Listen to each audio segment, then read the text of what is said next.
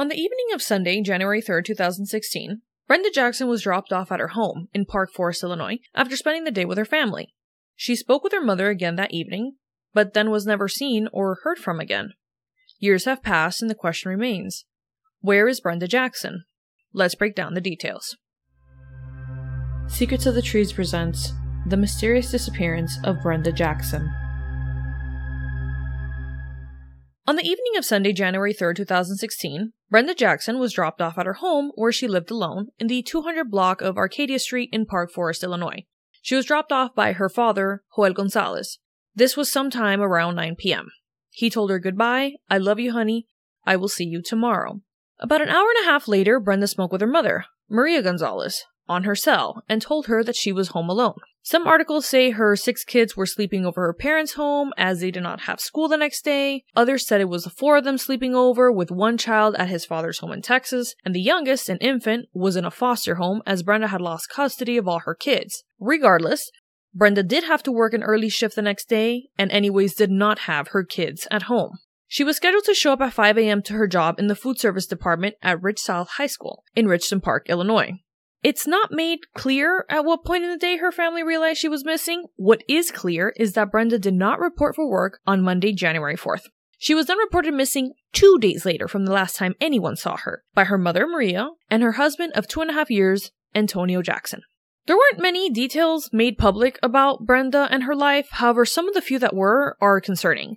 At the time of her disappearance, she was in the middle of a contentious divorce with Antonio, who long had a history of domestic violence against her. 4 months prior to her mysterious disappearance, in August 2016, a Cook County family judge ruled that all 6 of Brenda's children were wards of the state and awarded custody to the Illinois Department of Children and Family Services. As it turns out, Brenda had once again refused to press charges against Antonio after yet another bout of domestic violence.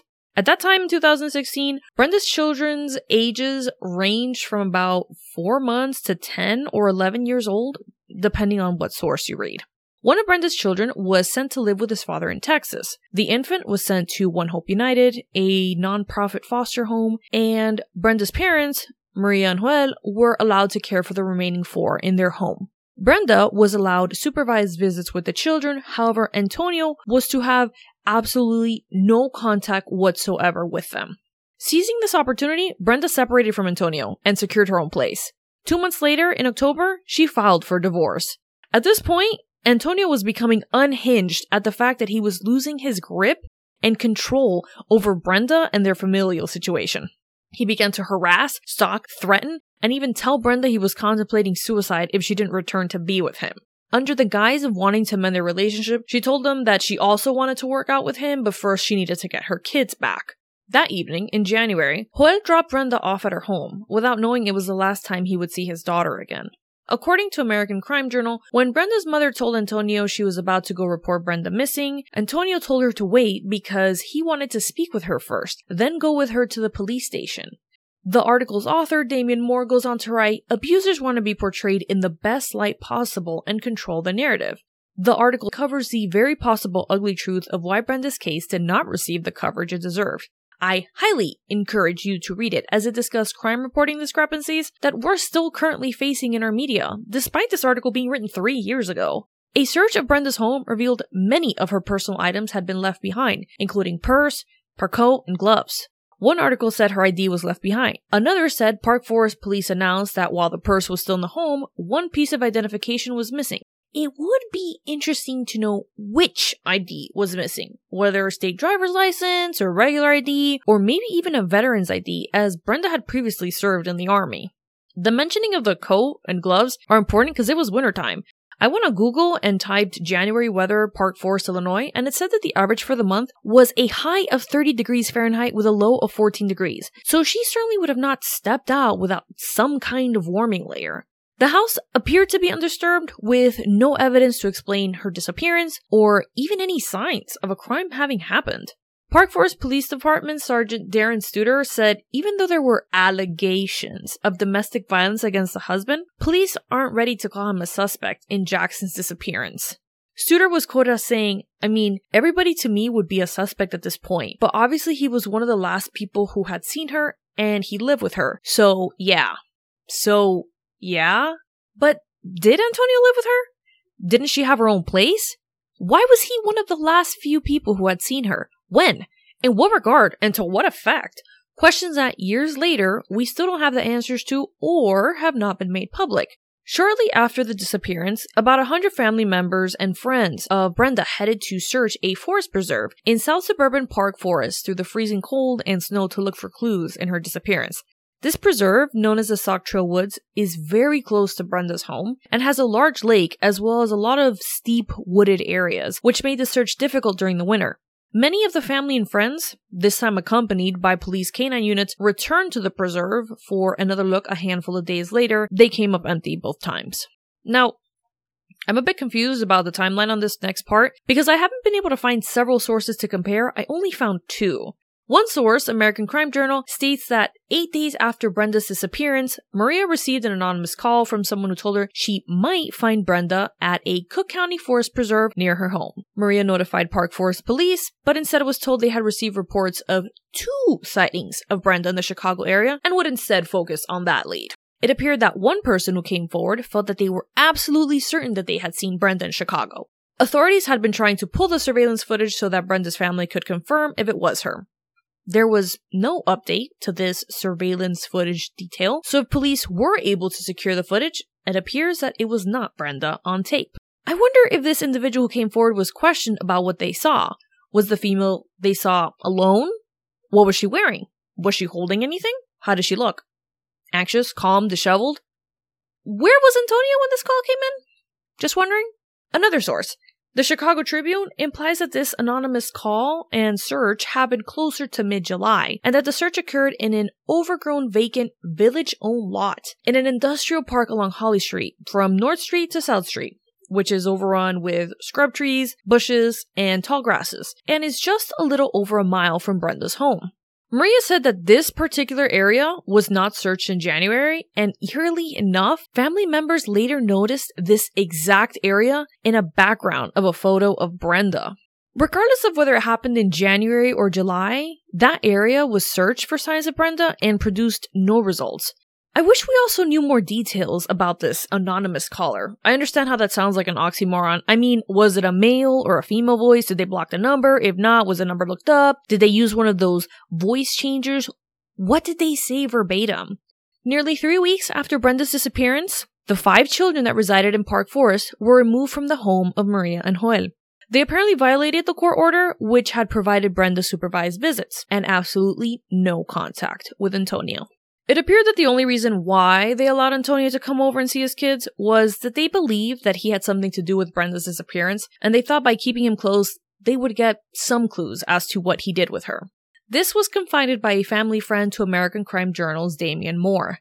"I can't understand," Maria Gonzalez retorted.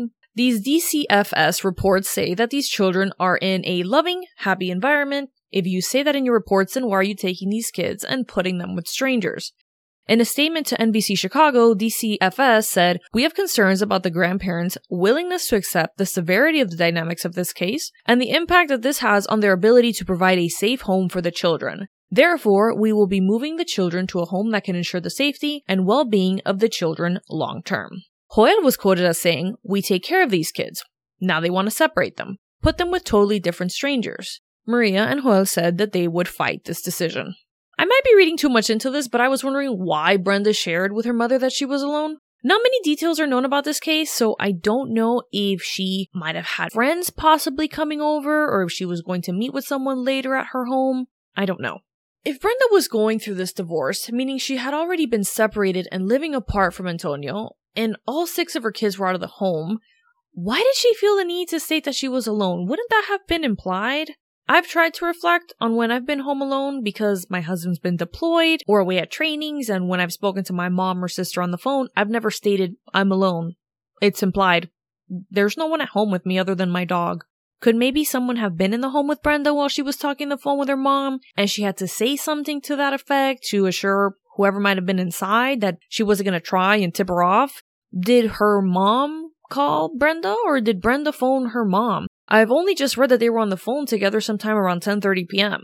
Brenda is an Army combat vet, having done a tour in Iraq. I wasn't able to find much about her service record, but I do have another question. There are different ways service members can separate from the military, whether by choice, being forced out, retirement, or medically. Brenda was only 31 at the time of her disappearance, so I don't think she was longevity-based retired from the army, meaning that she had put in at least 20 years of service. She may have willingly separated or medically retired. These details wouldn't really be known to us unless the family made that public. Essentially, I'm wondering if Antonio is securing VA benefits from her disappearance. Without getting into too much technical information, service members that are 180 to 90 days out from separating or retiring from the military can file for VA disability through the Benefits Delivery at Discharge or BDD program. Service members who did not file a claim while in service can still file a claim after separating. The point is, this type of disability is for veterans only, and it deals with service-connected issues and injuries, to include mental health claims.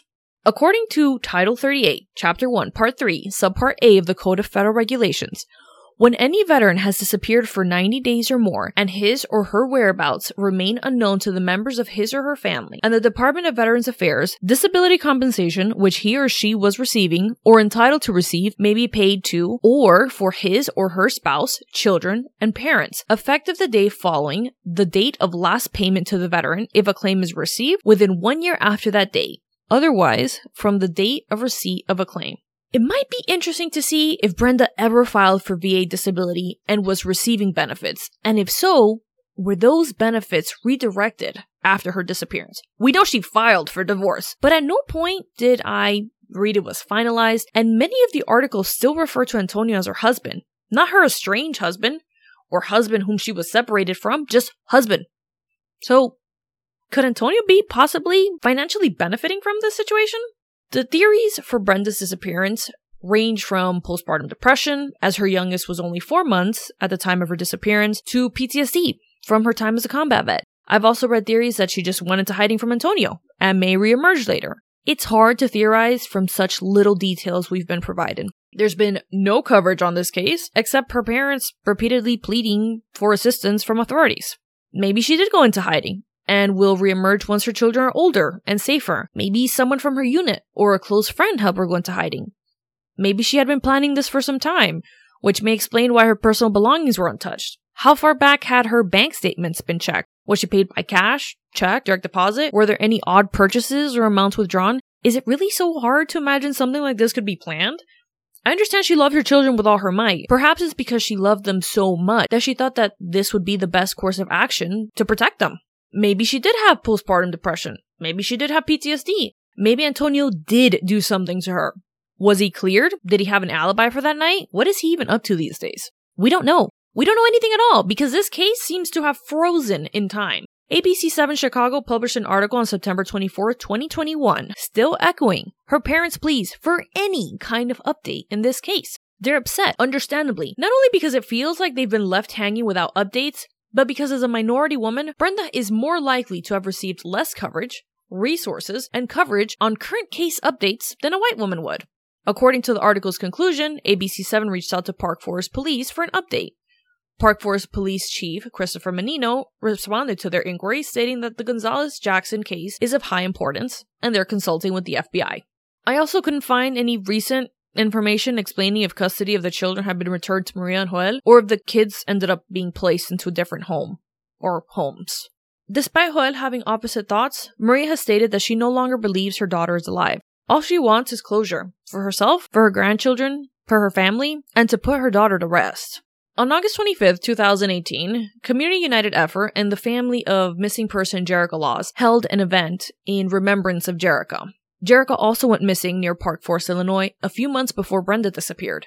Jerica's mother, Chantanelle, was able to reach out to Maria so that she could participate in the event. I don't presume to know what was spoken about at the event, though I am sure it covered Jerica, the number of individuals missing in their community, Brenda, and efforts to keep their cases alive. There was a photo of Chantanelle holding Maria as Maria held a microphone, visibly upset. The caption read, "Two mothers that share the same heartache. Our daughters are missing, Jerica Laws and Brenda Jackson." Brenda is Hispanic and about 5 feet tall, weighing 125 pounds, with black hair and brown eyes. She has a scar on her upper chest and star tattoos on both sides of her neck, as well as a tattoo on her ring finger and a tattoo of the name Michael on her inner left wrist. If you have any information on Brenda, please contact Hughes Center for Missing Persons at 910-343-1131, their 24-hour tip line at 910-232-1687, or Park Forest Police 708-748-1309. All information submitted to Q, Center for Missing Persons, is confidential.